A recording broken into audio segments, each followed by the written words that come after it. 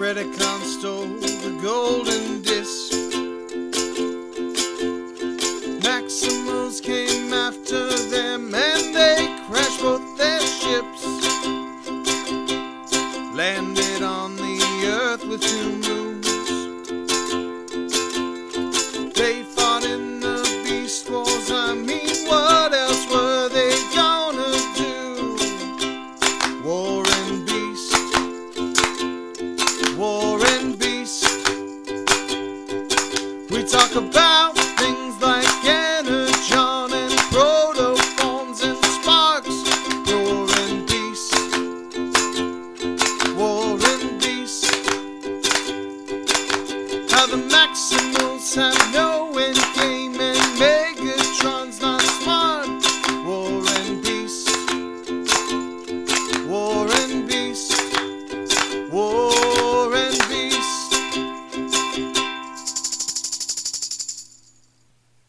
So, if we're not Autobots or Decepticons, are we the cowards? Anyway, I'm Greg. Oh, I'm Kendall. God. I threw everybody off with that opening. Well, because Emily's not here and we do it alphabetical. Oh, that's right. Emily is on assignment. She is not going to be with us, unfortunately, for the first couple, but she's hopefully going to be back for the final 4? Yes. Anyway, she's just gone for a couple of episodes. She has some family stuff in this crazy, crazy time that is completely understandable, but we are wishing her all the best with her and her family, and we will see her soon and talk to her soon. The final 4, is that when we talk about Duke? Probably. And Florida State. Yeah. And North Carolina. Maryland. Yeah. Xavier. Yeah. Tar Heels. Those are basketball teams. Yeah.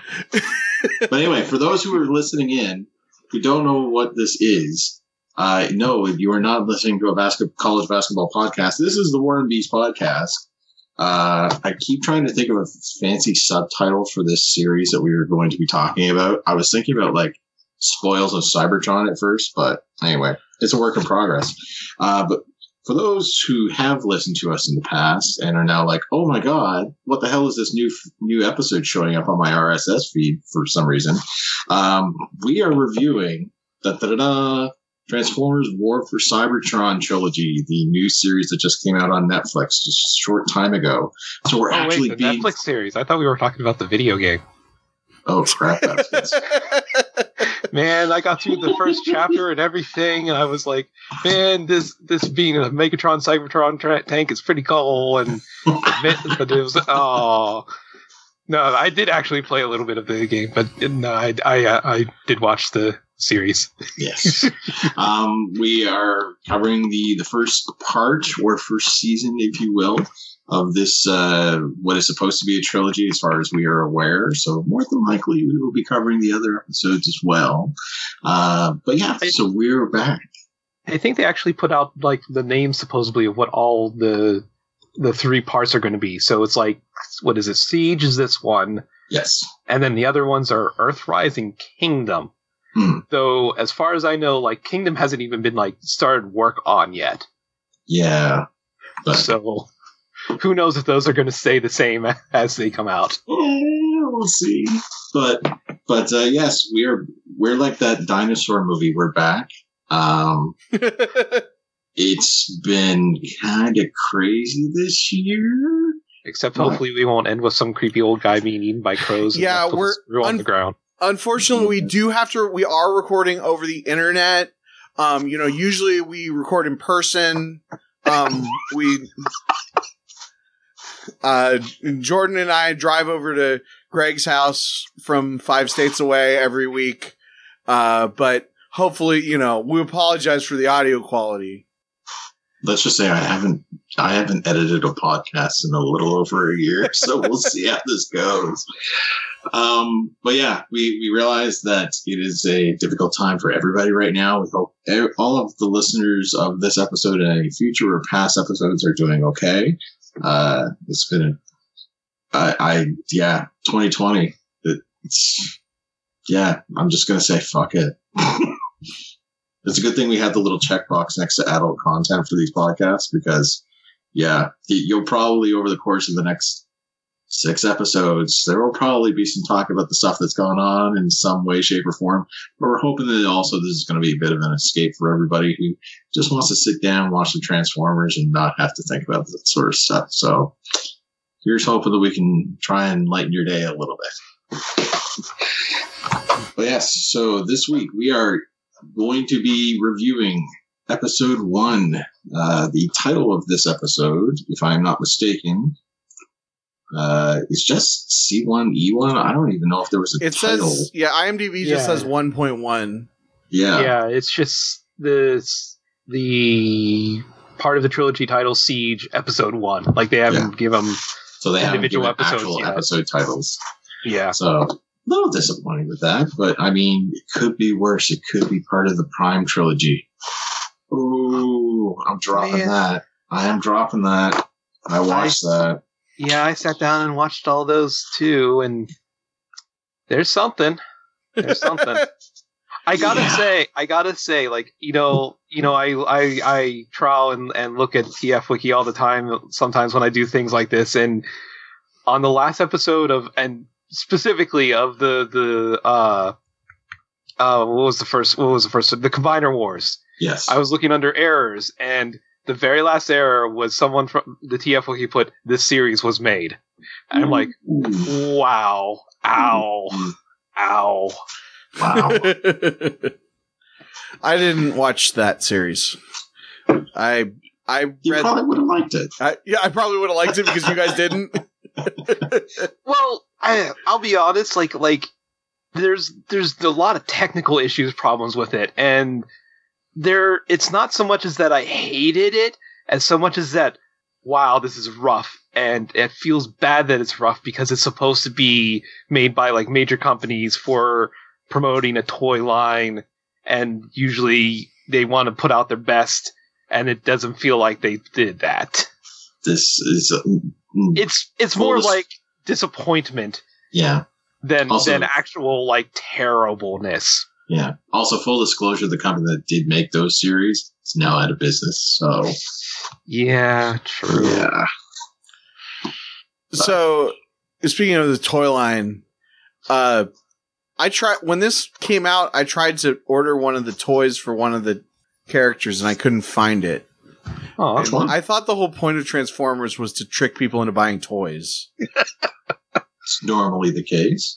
Which toy was it? I'm gonna save that for a later episode. Oh. Just as a teaser, because it's a character who I really like the character in like their arc in the overall season. Nice. Okay. Right. So I just want to also give a little disclosure that I haven't watched the entire series yet. Like, I didn't watch it all the way through because I'm kind of like was going to watch it in bits and pieces. So I don't know how things go other than just like my general feelings. So I'm not sure if I'm going to keep that up and like, just like kind of do like an episode or two ahead so that it'd be kind of like a surprise when we get to the end or not, but we'll see. It'd probably be good to just watch them as to have somebody just watch it kind of as we go. Yeah. And I assume that I would say that our reviews should be such that, that listeners, can do that. Yeah. Which means also that we will probably be putting in like I will be probably putting in like big red alert sounds or something along those lines to say, hey, this is going to be really spoilery. So if you haven't watched the series and you're listening to this, then, fair warning. We should get a voice clip of Red Alert and just have it at the beginning to give a warning. And also, I'm rewatching it, and I was a little bit drunk when I saw this episode, but by the end of the series, I was very drunk. So I probably, like, legitimately, I don't remember how the series ends. Oh. I mean, I kind of do. Okay, yes, I actually do remember exactly how it ends, but there's definitely going to be details in like the 5th and 6th episode that I'm like, I totally forgot about that. Well, that's not so bad. it'll probably be one of those things where you're like, I completely forgot this happened in this episode, and I really liked it. Yeah, I mean, spoiler alert, I am pretty positive on the series as a whole. Like, this is kind of exactly what I want. Like, I mean, it doesn't have to be perfect, but it is exactly what I wanted in a Transformers series. Oh, if they turned into animals instead of cars, then it would be it would be like exactly. But yeah, I mean, I wanted a sort of more mature style, like peak television, only a few episodes kind of thing. I mean, this is basically exactly what I was hoping for. So let's go into trivia. Yep. Kendall reads IMDb because there's trivia for this episode. The original Transformers cartoon opened with Bumblebee and Wheeljack searching for Energon rods on Cybertron whilst being hunted by Seekers. The opening of this episode is an homage to this. I know, I saw that. I was so glad. The first characters shown in robot form are Bumblebee and Wheeljack, same as the original cartoon. However, in the original cartoon, Wheeljack is shown first, then Bumblebee. Well, in this, they show Bumblebee, then Wheeljack. Oh. Jetfire's allegiance as a Decepticon is directly lifted from the original TV series. That seems a little spoilery. The opening scene of Bumblebee and Wheeljack searching for Energon is an homage to the very first scene of the original 1984 series. Can you tell that I don't read these in advance? Jetfire's allegiance and character dynamics with Starscream are taken from the original 1984 series. And finally, the most important, each season has a chapter subtitle. The first season is named Siege. Okay, and there's one more piece of spoilery trivia, but I'm gonna just quickly read it to make sure it only spoils this episode. Okay, yeah, no, I'm not gonna read it. Okay. Because it spoils a later thing. I'm gonna leave that silence in for dramatic effect. So you want me to point out some of the fun things that TF Wiki said? Absolutely. I love sometimes like some of the Transformers references they put in here. For one thing, Bumblebee mentions Velocitron, which I actually caught because, God, I don't think I remember. I only remember it from like some of the later like animated things that came later before it actually became a thing. So it was kind of neat to hear that. But they also, mentioned the thing where like Megatron's going on about the Energon mines and the gladiatorial pits, and the fact that some like Decepticons were opposed for basically because they were chosen to do sort of specific jobs because of how their robot forms all take cues from like things that have been not only in like the G1 Quintessence original like purpose for the Transformers, but some of the stuff that's been going on in the comics with the whole functionalism kind of thing that they go in. Kendall, I think when we talked about the old Optimus Prime, that old podcast we did where we talked about the Optimus Prime thing, that was kind of like a big thing that was going on too. Right. The idea that if you transform into a like crane, you can only do things for crane jobs and stuff like that, and not be allowed. But it seems like like it mentions that it seems like this cartoon's is taking a lot of cues from those old, not only the G1 stuff, but the comic ones that did that.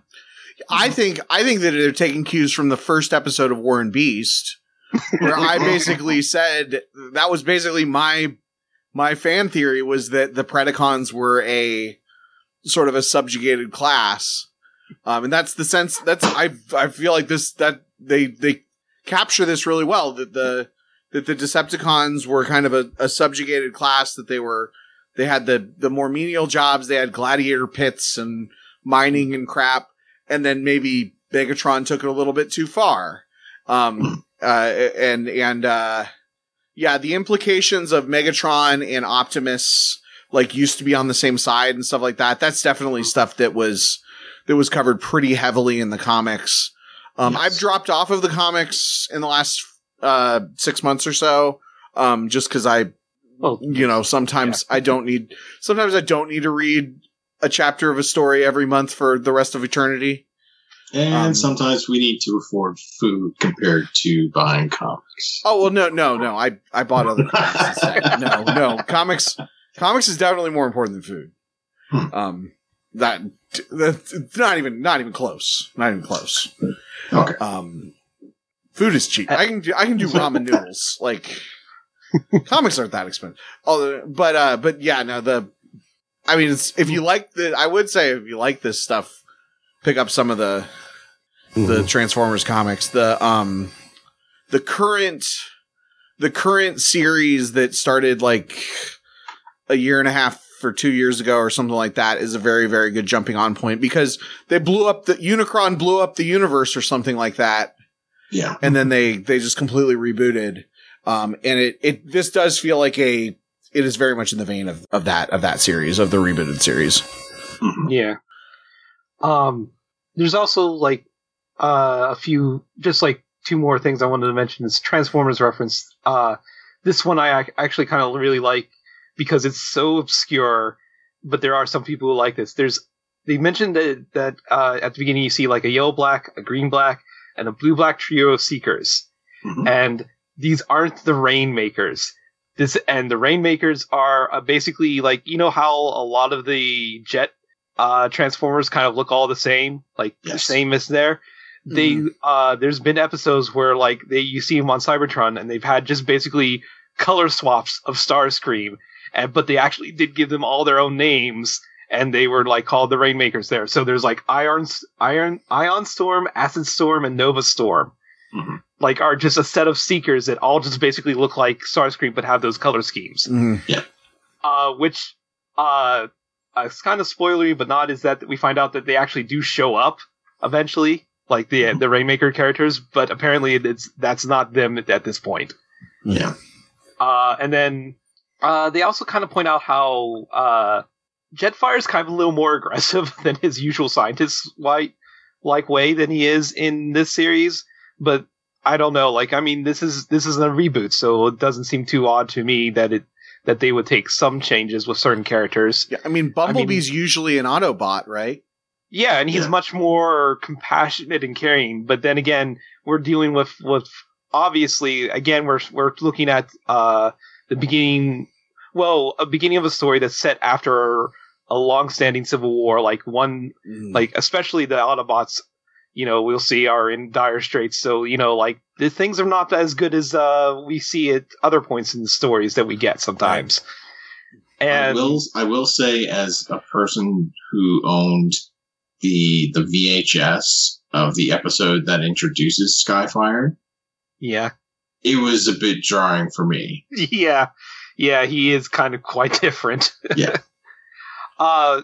And there is an interesting little trivia note about him too, about how apparently he has a forearm mounted laser sword that's not in his Siege toy, and has never been in any kind of toy that they've seen with him yet. Yeah, I've never seen it. And I'm sorry, I said Skyfire because that's what he was called in G1, but he's Jetfire now. Yeah. It's one of those things where sometimes like they'll actually like say he was originally Skyfire when he was a Decepticon, but he changed his name. But when I read that, like I actually tried to take a look to see if in the Forged to Fight game, if he has those, because he has these giant shoulder-mounted cannons in his design in Forged to Fight, and there's literally a move where he basically like jumps in the air and just like spins firing from them. So I was trying to think like, does he actually pull something off like that in the game with like a sword? But I don't think he does. So, so that just leaves one last little thing I wanted to point out that I think is kind of more toyetic kind of inversion here. Apparently, a lot of the weapons have very specific names, like how they point out like one of the weapons that Wheeljack threatens Bumblebee is the RT5 circuit welder, or that one of the guns that Elita 1 uses is the RT5 anti-thermo blaster with the SR Hush fuse barrel attachment and stuff like that. Wow. And at first I'm like, wow, there's very specific. And then I took a look, and it turns out that this is one of the series of toys lines that has a very, very specific weapons system because they're very interchangeable and customizable. Like it's actually called the Combat System, the Cybertronium Omnifunctional Modular Battlefield Assault Tech System. And this includes, again, we were having like back when they did a bunch of those Micromasters with like the Target Masters and stuff like that. Like those are involved in this as well. But a lot of these small, just regular handheld guns have hard points and little things where you can actually join together other small handguns, not just the little robots that transform into them. And so you can do all kinds of crazy customization. And because of that, like all the little handguns and stuff like that have very specific names because, like you can use this so-and-so base with this so-and-so weapon to create this so-and-so weapon. Like they really went all out in creating all kinds of things like that. Like, so all the characters have like their weapons named in this toy line. Wow. Yeah. Like even Omega Supreme's toy, like in Titan Class, it says to come with like an HM laser cannon and the 300 TT Crusher Claw, which I'm basically guessing is his hands. More than likely. So yeah, like it's kind of interesting, and this actually also means that there's some toys that come with like neat little like gun like little like plastic clear bursts for like firing things and stuff like that. Mm-hmm. And like I said, like they're all hard points and stuff like that. That means you can basically interchange that there, so you can do like little posing scenes with guns looking like they're firing because of different colors or stuff like that because of stuff like this. Oh, that's cool. Yeah. Okay. Good on you, Hasbro, for making it a little bit more interesting there. All right. So we've got our trivia and our interesting info from the TF Wiki here and IMDb. So let's get into the meat of this episode. As Kendall alluded to, we do open on Bumblebee and Wheeljack, the start of this episode in a search for Energon. Bumblebee is more of a scavenger, I suppose. He's not affiliated with any group, as we come to find out quite quickly in this episode, as he points out that he was hired for a job and he just wants to get the job done and get paid, and very mercenary in that sense. Over the course of them avoiding detection, they come across a derelict space bridge, to which Wheeljack starts powering it up, and Bumblebee tries to dissuade him from it because he's afraid that they're going to get found out. And sure enough, he's right, because they get found out almost immediately. And this is I kind of laughed at that too, because that's immediately what Wheeljack does. Yeah. It's like, oh my gosh, is that a space shuttle? And just starts pressing buttons, lights go on. He's like, we're trying to hide. This place is hidden, and I took you to a secret spot, and I already yelled at you once for being stealthy, to be stealthy, and the first thing you do is like turn on blazing bright lights. Yeah. So this is where we get our introduction to Jetfire and the Seekers, Starscream, Thundercracker, and as well as a couple of others. Unfortunately, I did not catch the names of. I think Skywarp is also in there. Yeah. And then they don't say their names. Oh yeah, that's right. They don't. So this is my maybe my biggest, like, from a sort of storytelling craft of making a thing. When you write a comic book or when you have a first episode of a show, you need to say characters' names. Mm-hmm. Especially in a situation like this where it's where you're these are established characters. You're supposed to go into that seeing that yellow guy and being like, that's Bumblebee. He never he doesn't say his name is Bumblebee. Like it was kind of a reveal later in the episode to me when he said his name was Bumblebee, because he never transforms. Mm-hmm. and he's just and then they literally don't say Starscream, I don't think, at all this episode. I think they do once towards the end. Okay. I may have missed it then because I was drunk, but like it went a long time. I was like, I think that might be Starscream, but also there was a plane guy in the Bumblebee movie that was not Starscream. That looked almost exactly like Starscream. Yeah. Yeah. Yeah. So it's like, so it's like, yeah, you can't. Yeah, it could be, whoever, I don't know if that's supposed to be him. And especially if it's Starscream, there are definite implications there, about the character, because that's all that Starscream is he's the second in command who's trying to be the boss. And so if he starts out as not the second in command, then that something's going to happen to Jetfire. Yeah, actually, I think Jetfire does say Starscream's name at one point. He may, it may be later in the episode, but it's certainly not. It's certainly not in the first act. Yeah. In this first confrontation. Mm-hmm. I think actually just to point out, I think kind of works both for and against this is that the designs, like they. Again, like, since this is being made with Hasbro kind of directing it for their toy line and stuff like that, a lot of the robots and stuff like that are going for toy accuracy, except in certain cases or for certain conventions. So a lot of the things and the characters are definitely based off of nostalgia, like are banking on nostalgia, which for older fans, that's not exactly a bad thing. Like, people can recognize certain things. For new fans, that can be a bad thing. So it's kind of like I said, it's kind of hurts and it kind of helps in certain situations. Yeah, I really don't like Bumblebee's design in this. But I mean, Starscream's design is solid. I kind of wish that they would make the other jets look different. Cause that's where I think the biggest weakness in the G1 designs is having all the jets be just the same, just repaints of a similar model.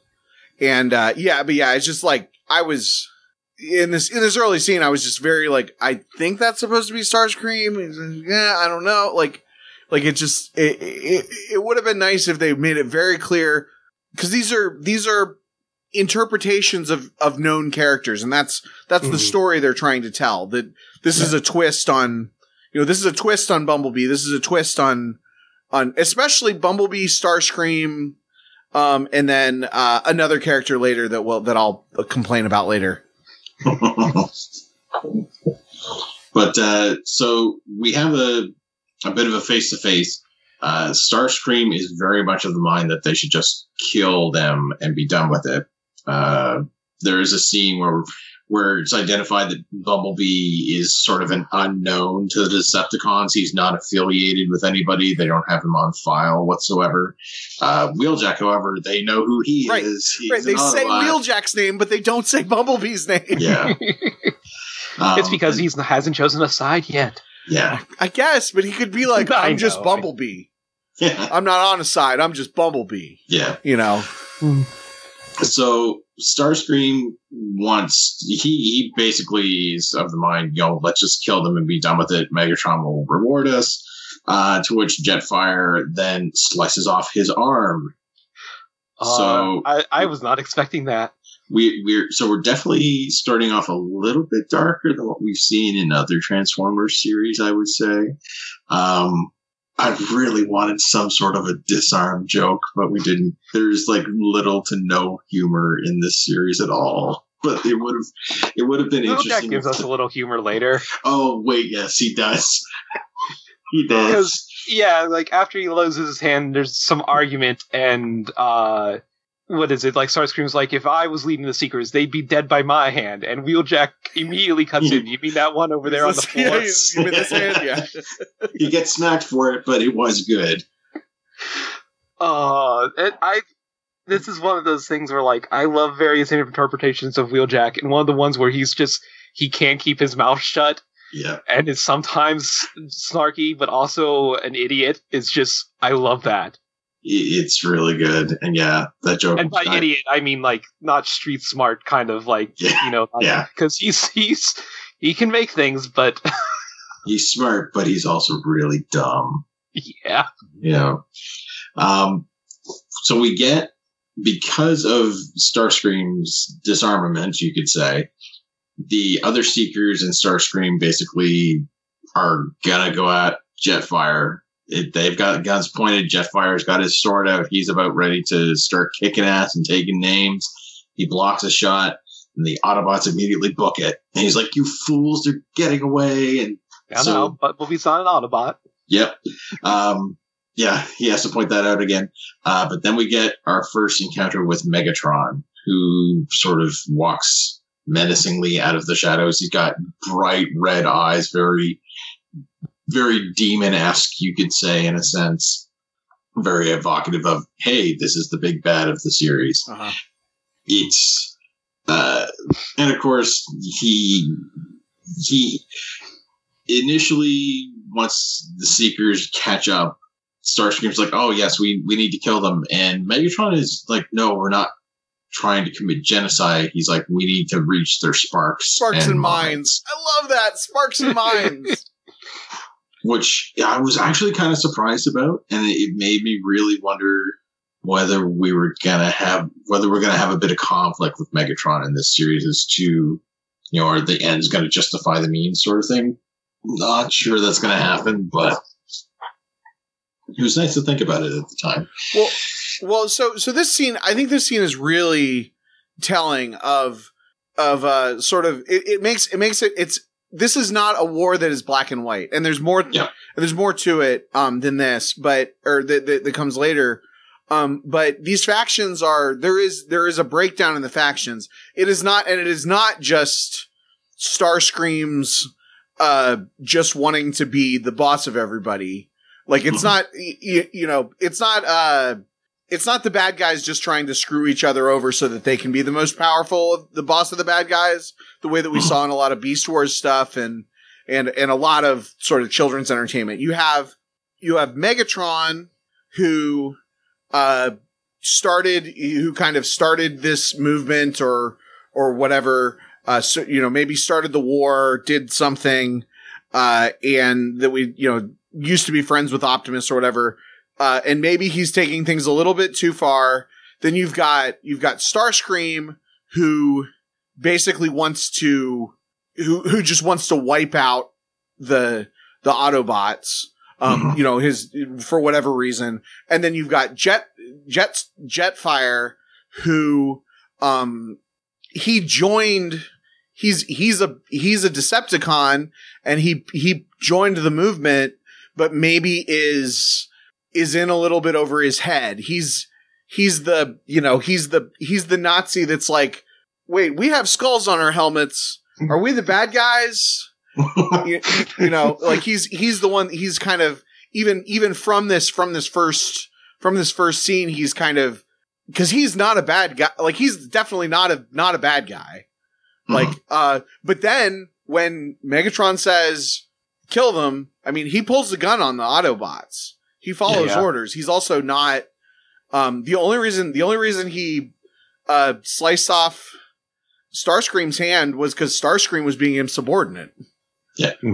I think it's a really interesting, just these little bits and pieces, like really establish these three factions within a faction. It's really like, this is good storytelling. Yeah. If they would just say what the characters' names were. One of the things that, with this whole discussion that Megatron has with Wheeljack, he's trying to talk him into his side, but Wheeljack is like, freedom is the right of all sentient beings. And that immediately puts off Megatron. He's like, those are the words of your leader. And so he basically dismisses Wheeljack at this point as a lost cause. And so he turns his attention to B, and he's like, so you're an Autobot. And B, of course, again, is like, I'm not an Autobot. And this is where it gets interesting, because Megatron's like, oh, so you aren't one of us. You're not one of them. So you're a coward. You don't want to play sides. You're just in it for yourself. You're just too scared to really choose a side in this whole thing, which adds a little bit of a interesting political dynamic to it. Mm-hmm. In a sense, because it's like, he's not out there trying to forcefully reprogram, Cybertronians or anything like that, at least not that we're aware of at this point. So it's very interesting to sort of see him as, okay, so you don't really have a cause that you're fighting for, which is kind of pathetic, which in a big war, which I assume has gone on a very long time, I'm kind of surprised that, that not everybody has picked a side. But of course, in war, there's always complicated feelings in regards to, conscientious objection and whatnot. So it's definitely something that I can see happening. He's Tigertron. Long run. Yeah, exactly. Yeah. Yeah. I mean, and there's some more specific political metaphor that you could give there, but, I don't want to get into that in the real world. Yeah. But yeah, he's Tigertron. It's just like that, just like that episode where Tigertron is like you guys are just fighting and there's collateral damage and I don't want to be, I don't want to be a part of that because and of course, Tigertron, I think kind of learns what Bumblebee eventually learns, which is like, there is such a thing as good and evil. And you have to, at some point you have to choose, you have to, stand up for what's right. Mm-hmm. Yep. So with that being said, Megatron sort of turns his back on all of them and just decides, yep, go ahead, kill them. And so we've got Jetfire and the other Seekers that are about to do the deed. And then we get a squeal of some tires, and lo and behold, we get Optimus showing up to save the day. The one Autobot that can transform. Yeah. Yeah, see, I actually wanted to point something out about that. Like, especially with the scene where he jumps in. When he transforms back into robot form, it's not very elegant. No. Like, he's theirs. And I was wondering about that. Like, there's also scenes where they're just walking. I'm like, they can transform into vehicles. And then I just, and then I just realized maybe they're really, really bad on Energon. Like, maybe the transforming does take, like, in this version especially, does take amount of energy consumption back and forth to the point where, like, they really can't risk transforming unless they absolutely need to. That very well could be, yeah. And especially at sometimes when they show the Autobots and stuff like that, it really does look like they're practically just starving to death in some of the scenes, which makes me think that that kind of lends credence to the idea that they can only do so much now, and they really, really need Energon. Yeah. And Prime looks pretty battered when he arrives to begin with. Like the front windows of his cab, like his chest, they've got cracks in them. He's got like scarring all over his body. And we do with Megatron too when he's introduced. Like, they both look like they've seen their fair share of battle. The sequence that we get though is Prime pretty much takes out the Seekers pretty handily. But then Megatron comes back once Prime's trying to get them away, and he starts just kicking the ever-living shit out of Prime. Like, and he says, you weren't made for this. You were always slower. You never really had it in you to do this. And it's really evident in the scene. Although, like you said, Jordan, it could be that, they're sort of running on fumes, and it's like, somebody who's been starved trying to fight this, well-fed warrior at this point. So it would not be surprising at all if that's the case. We do get a bit of dialogue between the two, and Alpha Trion is brought up a lot, who and it's insinuated that he was a mentor for both of them. Mm-hmm. But we also hear as well or Optimus accuses Megatron essentially of, well, he flat out says it, that he murdered Alpha Trion. So the question is, did he though? Yeah. Like did he doesn't flinch or deny that he did something. Yeah, Mm-hmm. yeah. Like, I think this is kind of my crackpot theory on this. I think that both of them, that Megatron and Optimus, he was Alphatron was like probably the leader of everybody, and was maybe a little bit corrupt or needed to be taken down a peg. and that Megatron and Optimus collaborated to do something, and either like Megatron did something that made Optimus kill Alpha Trion, or Optimus did something that caused Megatron to kill Alpha Trion. Like, I think that there's another story there. Mm-hmm. And it's sort of alluded to as well, because Megatron, like, over the course of their banter back and forth, Prime says that, Alpha Trion would have been disappointed in Megatron, and Megatron basically says, well, I think he would have been disappointed in both of us at this point. So, right. I think he also, before the Eiffel Triathlon, he mentions that he offered a treaty to further point out that there's not a very black and white thing going on here. Mm-hmm. And right. The Decepticons are suing for peace. Like, they're trying to, they've presented. Now it's probably not a very good treaty. Oh God! by the sounds of it, no, it does not sound like it. Like the way Optimus kind of like spits the word back at him and says it's just slavery. Sounds like it's a very, very bad treaty. Mm-hmm. But at the same time, it does seem like there was a point where the Decepticons were willing to negotiate, or at least put on the veneer of, hey, we don't want to just outright destroy you. Like Megatron says, this isn't a genocide. Yeah. Right. No, and at this point, Prime's probably regretting not taking the treaty with the beat that he gets, but they are at the last second saved by Elita, who shoots a sword out of Megatron's hand just as he's about to deal a killing blow, and then that's a big sword too. It is. It comes. This is one of those things where, like, I love and hate about Transformers how they can pull weapons out of nowhere sometimes. Yeah. Yeah, and it goes back to the whole Cybertronium thing, and, where does Prime's trailer go, which we don't ever see in the series. So we're just going to spoil that right now. We do not see a trailer in this series. I will point out that when I said, like, I looked up the combat system, that exact sword is in one of the pictures on the wiki. So, okay. So, like I said, like, a lot of the weapons are very much taking cues from the toys. Okay.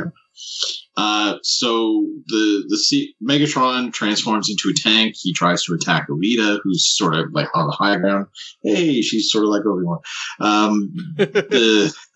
The Seekers fly after her, and that's when Optimus orders Wheeljack and Bumblebee to escape.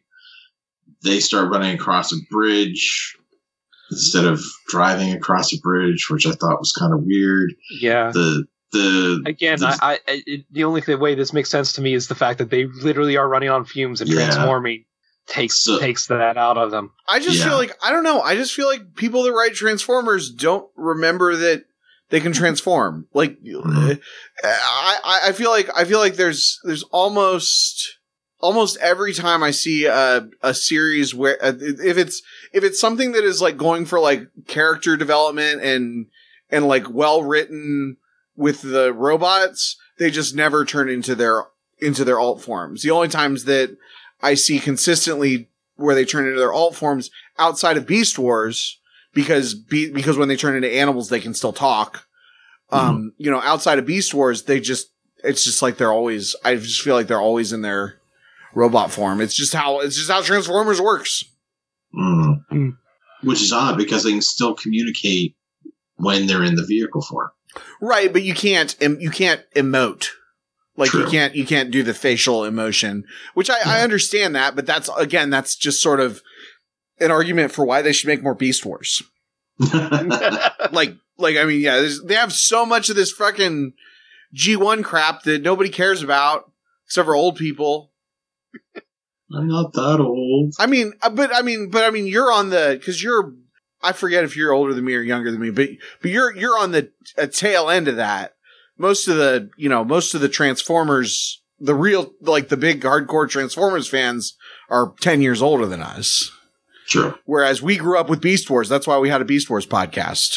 Yeah. And we are 30-year-old white men. So all things need to be made for us.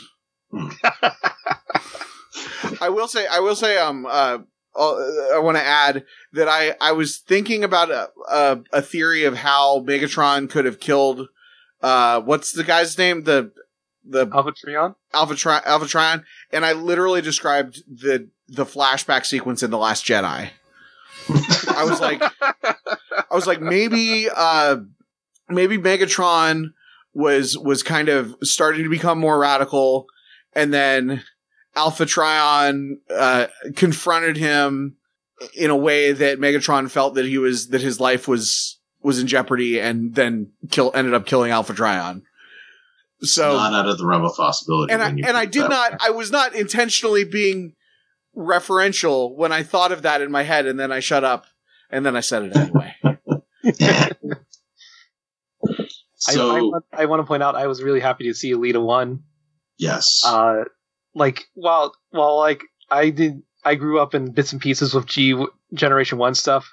So Elita 1, and I think actually in this one episode later also we get to see Chromia for a moment. Yes, we do. I didn't get to see them much in the original G1 cartoons as much. So it was nice to see them up and around and actually talking. They only make maybe a handful of appearances in G1. Yeah. So it was nice to see some better characterization instead of just a bunch of dude robots all around. Yeah, and it's also kind of nice to see that they don't default to being the only girl Transformer being RC. Yeah, that is very true. We do get Elita setting off an explosion. Like the Autobots are making an escape on a bridge, and she sets off an explosion to sort of stop the Decepticon pursuit. Arguing with Optimus about it because they're still right by them. Yeah. But I mean they do get away. So Optimus sort of knew what he was doing, I guess you could say. And they had Astro Cycles left, whatever that means. Yes. I think those are the bikes that they get in Power Rangers in Space, right? I thought those were surfboards. Yeah, I think they're actually called. Yeah, I think they are surfboards. I think they're called Astro boards or something, though. Yeah, something like that.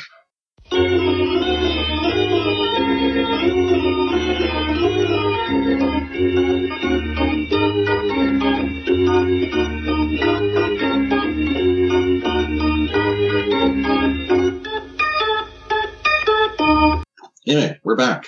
It's minor. Well, I can't say technical. It wasn't technical, but we had a minor issue, but we're back. So where we left off, the Autobots had just made their escape.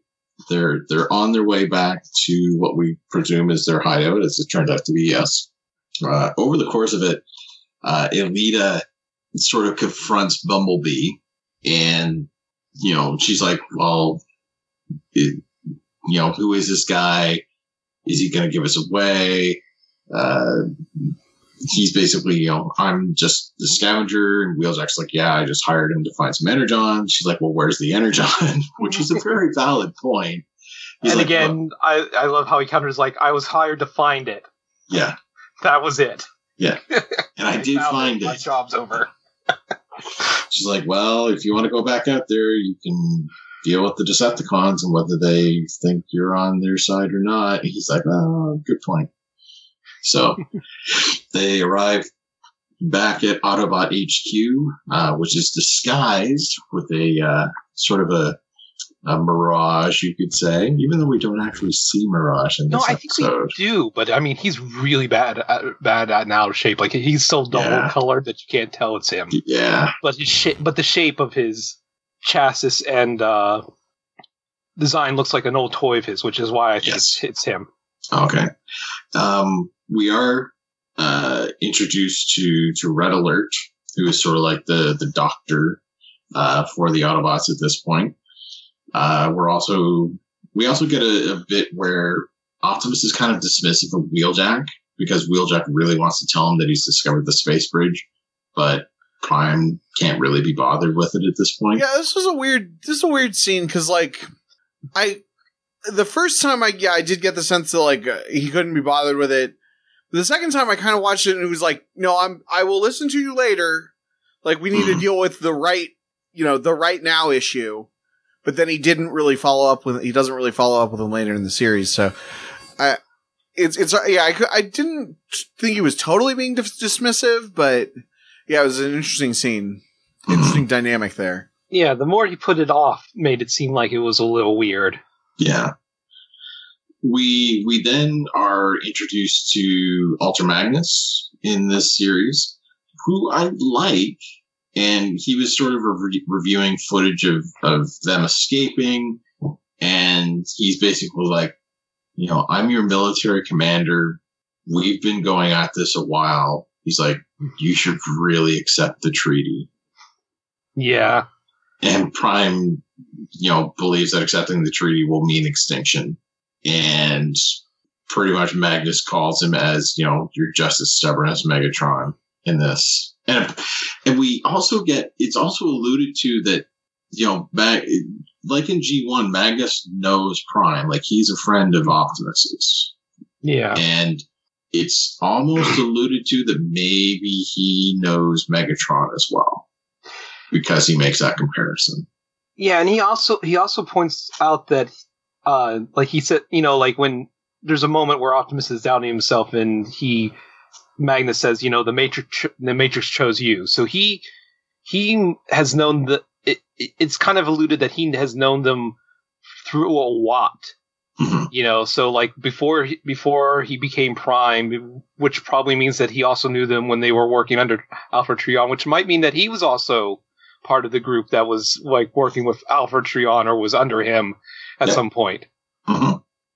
Maybe he killed Alpha Trion. Megatron just took the blame. Mm. We then get a bit of a sort of a back and forth between Red Alert, like Wheeljack and Alita and Bumblebee come into the sort of like the triage center, I guess you could say. Now, we do get another little joke here, because Alita's like, I brought in a couple of, bots for you to take a look at, Red Alert. And Red Alert's like, well, there's not really much I can do for Wheeljack at this point. And again, they don't say Red Alert.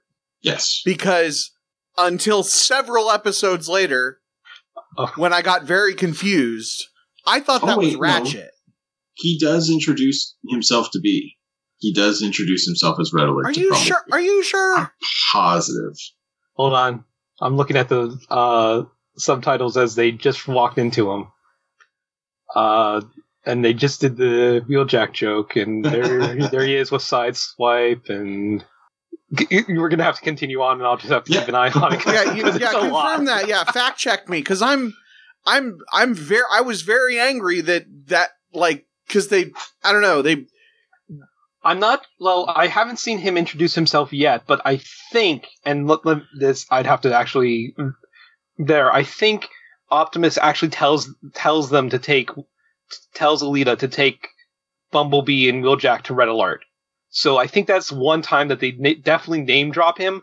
But again, that is a very quick aside, Yeah.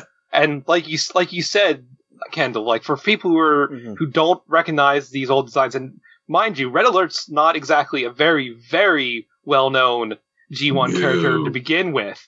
No. If you didn't catch that, yeah, you're right. It's very confusing, and especially if he's a doctor character. Yeah, that the only has one a chest that looks like a vehicle and is painted white. Like the one that is Ratchet. And then and they do make he makes it very clear. He says, I used to be a doctor, and then they handed me a gun. Yeah. Which, it's another like very Ratchet thing to happen. Right. But then 3 episodes later, we actually meet Ratchet, and it's and it's in a similar setting. So I was like confused, because I was like, did they go there?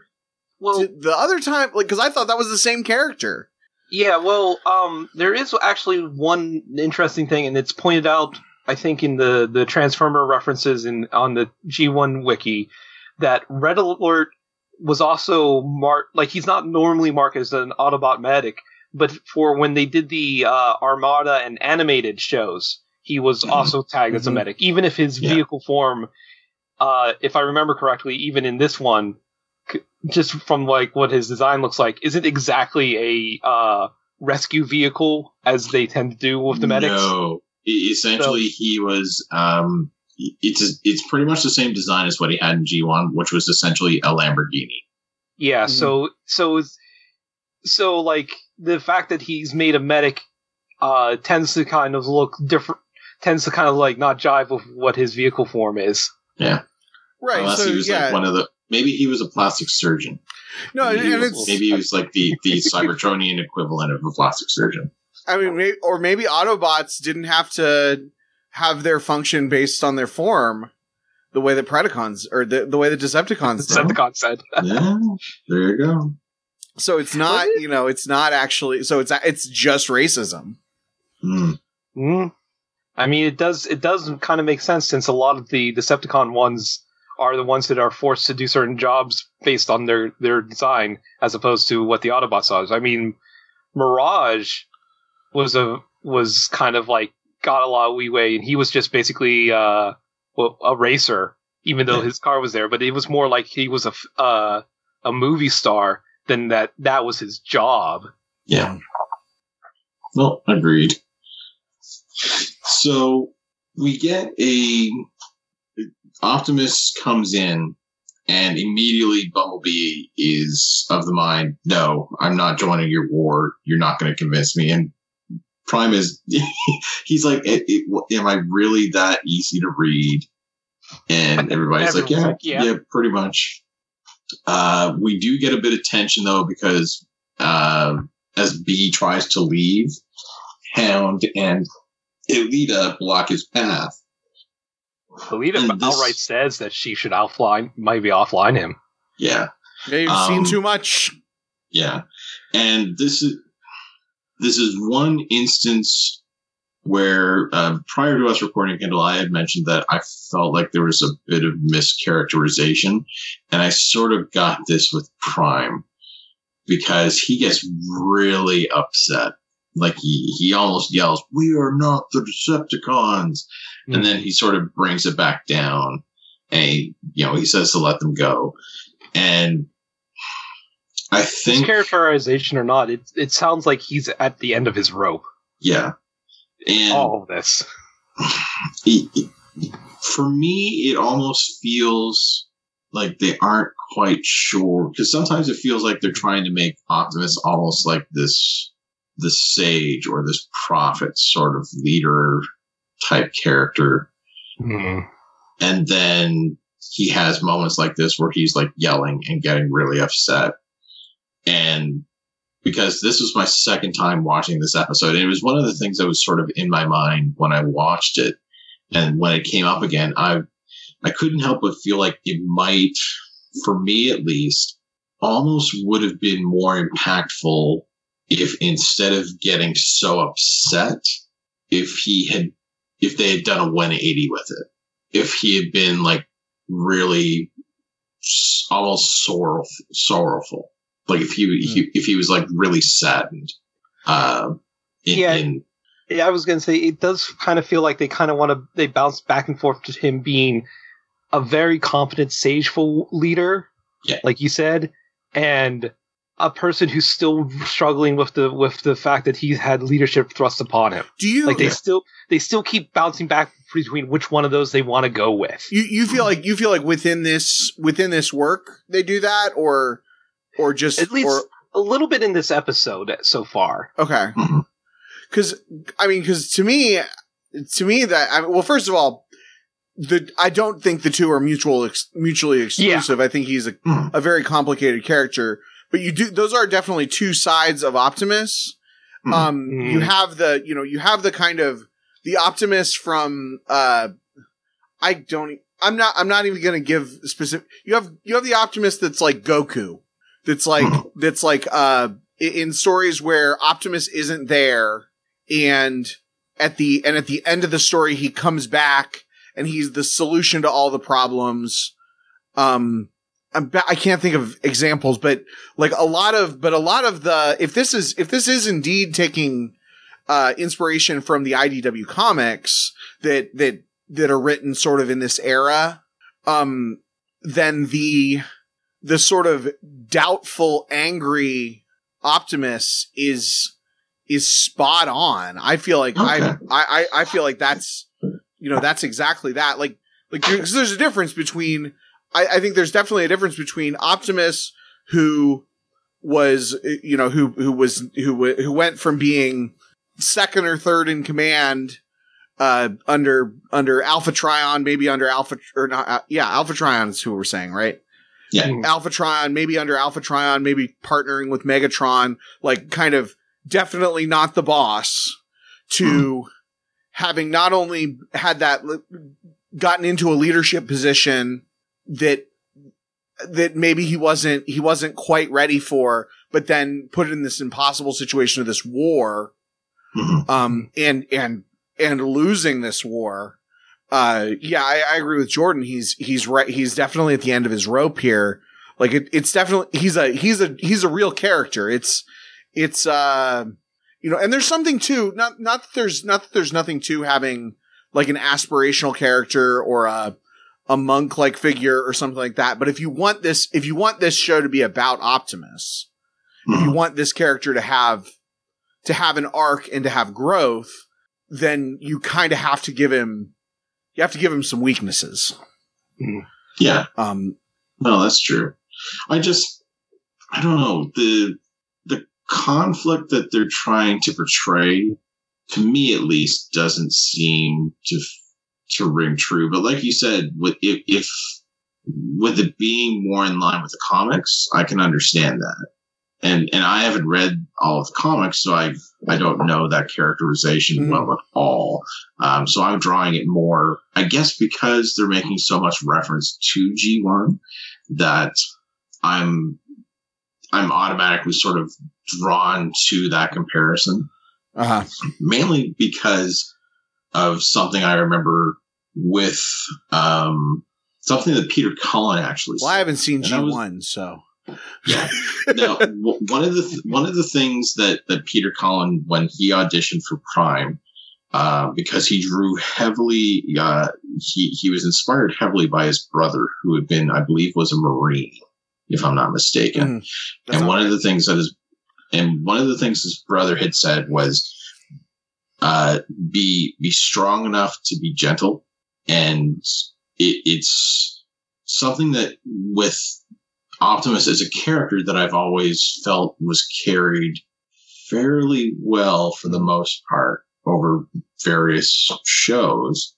And it sort of got pulled away a little bit, with like the Michael Bay stuff, but I also see where they were going.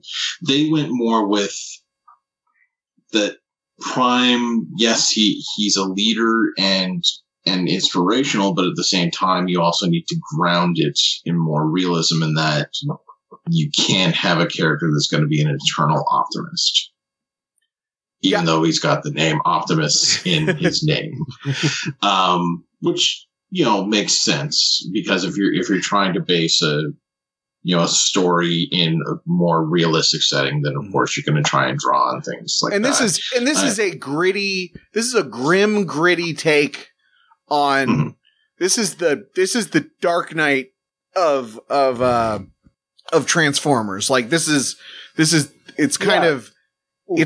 taken to the extreme, maybe too far to the extreme, but still this is about as dark a Transformers story as is ever going to come to the screen.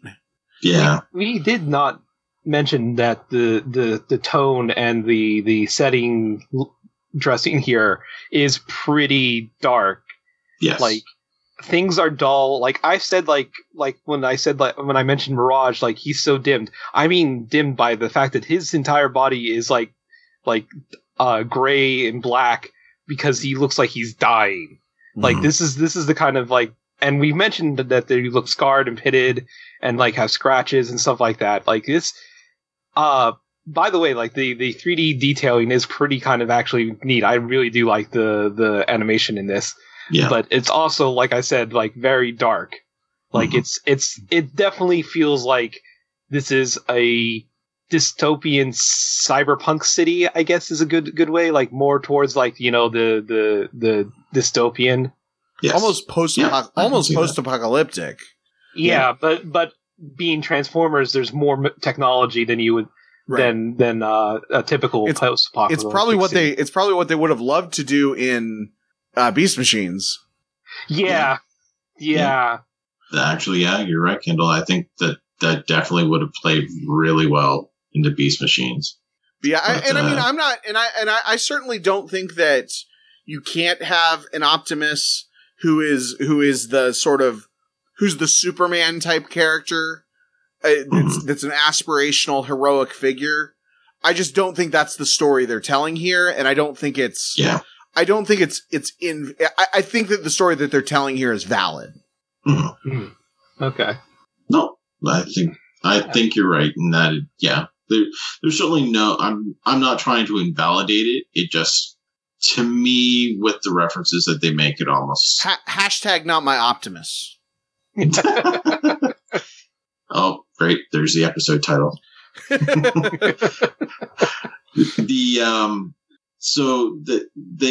We've just got like a few more minutes left in this episode anyway. We've gone off on tangent, which is normal for our recordings anyway. So as B leaves, we see Ultra Magnus outside the medic area, and we then cut to Megatron, who is addressing in this amphitheater full of Decepticons, basically saying, "Oh, we had a truce where we offered this treaty, then they attempted to assassinate me, so I call upon all Decepticons and we had a truce, so we kept like dropping boulders on each other." Yeah. I do like how he basically spins that, oh, we went to offer them a treaty when it kind of was just a chance encounter. Yeah. Right. It was a chance encounter. They were literally about to murder yeah. But it, if you look at it, if you edit the footage, it's very propaganda-y and an interesting aside, there's a point where you see Starscream clapping, and there's a moment where he takes a moment to actually flex his hand, which is kind of like one of the small little details, I guess. I just really like that when he had his hand chopped off, they kept that throughout the entire show up until this point. Like, there wasn't a moment that you saw him on screen where he had both arms suddenly, or it didn't look like that it was cut off or anything like that. Like, they didn't make a mistake like that. Like, they were consistent with that. And yes. I know it's a small thing, but in these shows where a mainstay is that these are for, toy commercials, sometimes those little things actually are really nice. Yeah, that's true. In fact, there's also a moment where Jetfire bumps him and he's like, you want to lose your hand again or something like that. Yeah. He's like, step out of line and, you'll lose it again, sort of deal. Well, they need to be able to sell the Starscream with no hand toy. Oh, that'll probably be the Comic-Con exclusive. But we do get, Starscream sort of starts boasting that, if I was in charge of going after the Autobots, then you would have Prime's head already.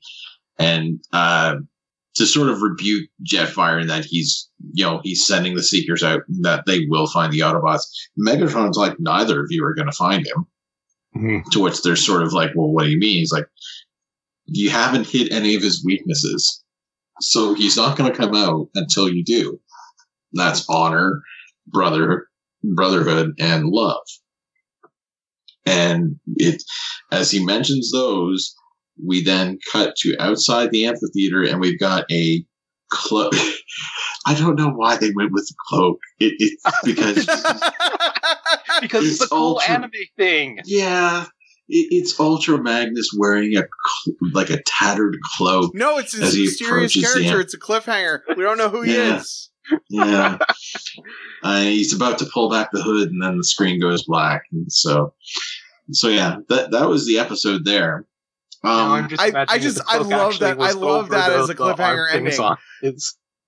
I'm sorry, Jordan. I cut you off. No, I was just imagining the cloak being long enough that it actually covers over the raised parts of his shoulders too, to try even further make him look like he was trying to get serious, instead of it just being on his head and just between them. Yeah. I love that as like a cliffhanger. It's like the one character that you actually said what his name was. and you get, oh man. And he's very clearly, that's very clearly Ultra Magnus. Oh man. And Ultra Magnus also, just for what it's worth, is a terrific character in this too. Like yes. just, he's another, everybody has their own, motivations and, and it's like, maybe we don't know what this treaty says. Mm-hmm. Maybe the treaty says that everybody's happy and free, but the Autobots have to give Megatron $5, or the Autobots have to just acknowledge the maybe it's just actually about equality, and I don't know. Like who knows what the friggin' treaty says? Maybe it says that Prime has to be the first member of Megatron's Kiss My Tailpipe Club. Right. yeah. Yeah, I mean, we also had somebody say ass in this episode. Oh yeah, Nice. Wheeljack called Bumblebee a pain in his ass. Nice. All right, so there's the episode in a nutshell. But yeah, well, I say in a nutshell, it was at least shorter than what we normally do. Yeah, a little bit. I'm like fully on board with this. Like, I mean, there's a reason that I drunkenly texted you guys like, this is War of the Cybertron and Peace or Beasts. It's everything I could have hoped for. I mean, I nitpicks, but really nitpicks. Like, the only thing that would make it better would be if Chapter 2 suddenly they changed it to Beast Wars. Yeah. I'm really looking forward to seeing more. Like I said, like I've only watched a little bit of it so maybe I'll just keep the idea of only watching an episode ahead at a time to see what to give more of a fresh take on what we're watching. But yeah, I kind of really what I'm interested. This is definitely a good episode to get you wanting to see more. Mm-hmm. It definitely makes you want to watch more than just the one episode and dismiss it. It's I kind of really want to see what's going to happen next. And a lot happens. I want to see where this is going. I want to see what things they're planning on doing or trying with this. There's one thing that there is a small gripe that I had in that I wish the episodes were longer. And especially in this episode in particular, the reason that I wish this episode was a bit longer was because we get the reference to Alpha Trion early on, and that he was murdered. And I feel like it could only help the story if we had a small bit of looking back to see, getting a sense as to what happened in the past. Just a small bit. Maybe a flashback at some point. Yeah. I think not a long one either. Yeah. I think we'll see that in a later portion of the trilogy. I don't think it's a spoiler to say that there's not really any flashbacks in this. But I think the second in whatever the Earth crap, because that's going to be the most boring stuff. If it's about Earth stuff, they'll probably do a lot of flashbacks because they have all the Cybertron aspects, and if they're not assets, words, mm-hmm. They have all the Cybertron assets. They're going to do flashbacks to Cybertron, I think. But I may be wrong, but I think we'll get that story. I think it'd be good if we did. Yeah. All right. So that's our review of the episode. We put out a call. I did a bit of a teaser last week. And then this morning I put out a call for questions. So I didn't get a whole lot of time, I guess, for listeners to put anything in, but I think we did get a couple of questions. So yep. And I double checked just to make sure. Let me triple check to see if we got any last minute ones. Sure. Just to be sure. but it looks like we got all the ones pertaining to the tweet. Okay. I forgot to check. You posted it on Facebook too, didn't you? Yep. Shoot, I forgot to check that one. No worries. I made sure to cover all of our bases. We had it on Facebook. We had it on Twitter. I even put it on the Audio Entropy Underground Discord channel, which if you go to Audio Entropy on Twitter, is pinned to the top of their Twitter page. So you can join the Discord and join the discussion. Oh, I have Discord turned off, so you can check there too. I checked. There sadly was not anything there. Okay. Well, sometimes it takes a while for people, because, with Discord, sometimes people don't have, very obvious, notifications on those things because... Yeah. Sometimes people chat a lot on those things, and if you don't... Yeah, I've got... Oh my god, how many servers am I connected to on Discord? Oh, I want to say... A lot. Yeah, and I've got notifications turned off on almost all of them now. Yeah. Okay, yeah, it doesn't look like we got any questions on the Facebook ones, so it's just the Twitter at the moment. All right. If for some reason I actually did miss you, I'm sorry, and either I'll find you later via our email, or you can let me know again, and I'll make sure to add you so we can get you in later episodes. Or if you want to send us a question for our next recording, which will hopefully be next week, if you go on to Twitter at War and Beast, I think it is still just and War and Beast. Yeah, it's at War and Beast. Yes, at War and Beast. You can tweet us a question.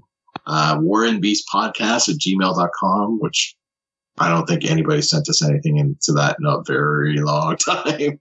But we do also have a Facebook group. So if you search for War and Beast Podcast, you can find us on there also. Mm-hmm. I posted some memes on there a long time ago. They make me laugh. And I'm pretty sure on the Facebook group I pointed out when I post the huge amount of image jumps of Forged to Fight stories I put. Because I'll be honest, writing those are just basically just jokes back and forth sometimes, but they are fun. Oh yeah. I mean, remember how I said I love how snarky and stupid Wheeljack is? Hmm.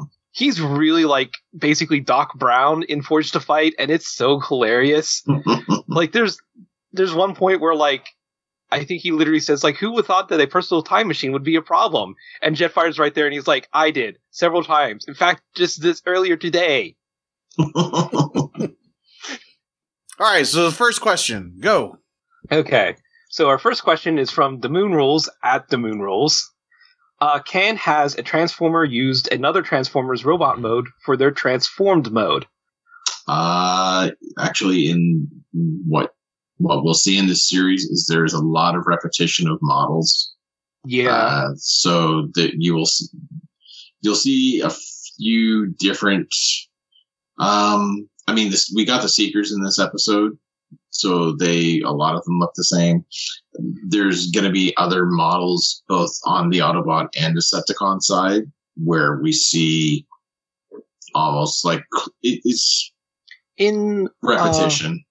I think in G2, I had the toys, but I don't remember it much in the series. They literally did have clone characters, even if their transform mode was different. There was a duo of a car and jet that transformed into basically identical robot models, and what was it I think another one named Topspin and something like that was a Cybertronian drill and thing like that was actually more of a flip transformer than a I used to have that. Yeah, and he was also part of a clone set that they actually I remember being in a comic series at one point, because for some part of them being a twins and clones, when one of them was basically offline, the other one wasn't far behind because they couldn't. Their sparks were interconnected in some way, and he couldn't keep himself alive long enough without him. Yeah, which is a little bit different than. But that's some of the other ones. That's Eric. The Moon Rules is Eric, right? Yes. It is. I was about to put that. But what Eric is asking is the robot using their robot form as their alt form. So Yeah. like Rat Trap transforming into Cheetor's robot form. And I don't think that that's happened, but but probably Mirage could do something like that. Yeah, Mirage can, and I think Hound had like a hologram hiding ability or tracking ability too. I might be remembering just like a one episode thing he did. Yeah, he did. I mean, they've done things where they've come close. Like they've like made like hard light holograms to cover themselves or something, or to make like a hard light hologram to make it look like they're being driven by someone like that. That kind of goes like, oh yeah, we can transform or change our appearances to look like someone else or something else that is not just the vehicle we transform into. But it's not very specific. Like, I'm going to transform into this person either to pretend to be them or to specifically look like them for some reason. It seems like the Michael Bay version of Transformers could, though. Like, because they scan a thing and then turn into it. So, I mean, if they can transform a friggin' that Mountain Dew thing. And the second one had that girl that tried to, capture Spike to that was able to cover, like, basically take on a human form and stuff like that. Like, she seemed like a person that could transform from, like, one humanoid form to another. So, like, her which, would technically be a robot form. Right. She could turn from one robot form to another. But they didn't really, employ it much. Actually, now that I think about it, there is one Transformer whose alt form was another robot mode. And that was Optimus. It was Punch Counter Punch. Yeah, he was the double spy, but he wasn't transforming into another specific robot. He had two robot forms. That's true.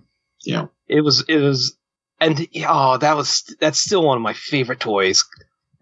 And I still don't know where I last left it. I cannot find the dang car. Like, I had it recently too, and then I lost it again. Gah. Sorry, I'm just muttering to myself about my toys. And as for the other question, which Kendall, you actually replied to this before. Spidey Cast, or what is cosplay? Ask. What is this? Yes, hi Cassidy. What is this? Everyone knows it's Monkey, not Truck. Any obscure and or Beast Wars characters you're hoping to see? I honestly would love to see Rat Trap in this series at some point. Specifically, I would love to see Rat Trap and Dinobot duo somewhere. Like they've done that duo before in the Beast Wars Uprising, like alternate kind of side universe comic before. That had them, like they had Dinobot, like DYNO bot and Rat Trap before. So like it's not like they don't know about it, and they know that people love that that dynamic. So, but still, just seeing one of those two would definitely be fun. I'll do you one better. I want to see Rat Trap and Dinobot, and I want Scott McNeil to voice them both again. That would be neat. Yeah, it would be great. It would be great to see him doing those voices again. Yeah, I don't know. If you want to even make it more obscure, we could have them be like related to RC, like how he said that he was related to RC. Like they would actually make it canon here in the episodes. But if you want to go, Kendall. So I had to think about it, and I figured it out. I want to see Tankor. Ooh, yeah, because didn't he have like his own separate character in the comics sometimes too? Yes. I don't know if because he was in the comics. I don't know if he was considered to be because the Beast Wars characters existed in the comics as well, in some form, although they were like weird. But yeah, I don't know I don't remember exactly, but it was in the Unicron stuff. But yes, I just really liked, Tankor really resonated with me when we watched, whatchamacallit. And Beast Rhinox machines. is always a favorite character too. Yes. Yeah. But Um, yeah, something about I feel like Tankor would fit in the aesthetic of this series. Oh yeah. Oh yeah, especially if it either form where like if it's just straight up like he's just a tank robotic character, or Rhinox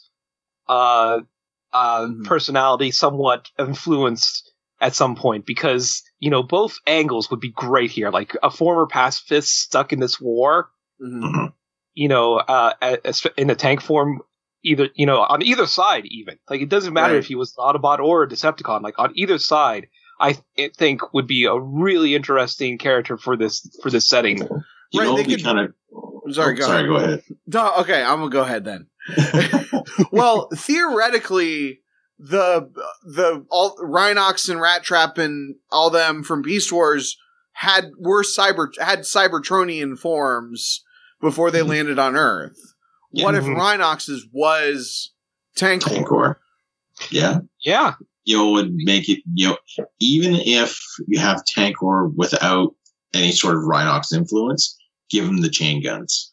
yeah, I just like Tankor's design, like just Yeah. and just having him be. I mean, another. I really like that we get later in the series. We get what's his face. Don't even the other the other Megatron guy, the purple one. Galvatron. No, the purple one. The that turns into a gun. Shockwave. Shockwave. Oh, yes. Yeah. Yeah, because I just kind of like those. I do like those, like kind of like evil. I'm the boss. No, I'm the boss. Well, we work together to be evil, and I feel like Tankor really embodies that really well. Also, sorry, I keep cutting out. But the other thing is, if the second chapter is called like Earth Rising or something like that, how cool would that be if it was a 6-episode synopsis of Beast Wars? Ooh. I mean, because that's Or- because that is the next thing that happens, right? Sorry. I won't say any more because of the spoilers, Yeah. but like that's the next. Well, no, they found the stage. space bridge, so I can understand, especially with the name of it being Earthrise. Like I said, like even though I haven't watched all the episodes, I can guess where this is at least taking some cues of G1 storytelling where they are kind of looking forward to. I just don't know how they're about doing it. Right. Yeah. It'll be interesting to see how they play, or how everything plays out. Yeah. But yeah, there's our questions. We've done our episode review. We're one episode in. It's happening, folks. We're doing it again. We're doing it live. Well, Yep. not exactly live, but we are doing this. So, by all means, check us out on Twitter. Check us out on Facebook. If you haven't joined the Auto Entropy Discord, check that out, please. We've got various other podcasts still on the network that are going. Teenagers Attitude, of course, is still going strong. The Let's Plays isn't putting out as many episodes. They are still producing Yeah, episodes, though. They just put out a new one recently, didn't they? They did. They're The main things that are going out pretty consistently are the Eidolon ones, which yes. even though I'm again, like I said earlier when we were talking off mic, I'm behind on some series, and unfortunately Eidolon is, even though I'm part of the Patreon because I really will like the system they made, Yeah. but it's still going consistently. A lot of the audio interview are putting a lot of effort into it, and I mean, with good reason, because it's like I hear, and just like from the talking about it and stuff like that, it sounds like it's doing really good. A lot of people are having fun, and a lot of people are liking it. And like, hey, it's. I mean, it might be like the new thing that's going on, but there's a reason why there's a lot of good buzz about it. Yep. And for those that aren't aware, Eidolon is it's an RPG that they're doing weekly and then putting out the podcast for the sessions. It's Luke is the DM. We've got Molly from Totally Reprised, which is now moved on to The Reprisoner, and they are reviewing the old Patrick McGowan, The Prisoner. Yes. Spy-Fi, as it's marked in Wikipedia. Yes. And then we've got Lexi and we've got Mike who are involved in it also. So definitely check it out. And I think Fabi and Emily and I can't remember everyone on the other team. There's literally 2 teams. Yes. Because they needed 2 separate because Luke's a madman and he's GM 2 groups so that he can try all the playbooks of the game in certain ways. Yes. But yeah, it's created by Luke and Molly, even though Molly's playing the character in one of the games. Mm-hmm. But yeah, definitely check them out. But yeah, so for now, that is one episode in the book. The siege continues. So we will see you folks next week. So for War and Beast, I have been Greg.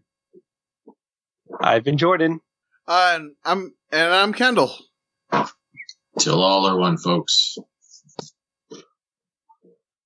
Bye.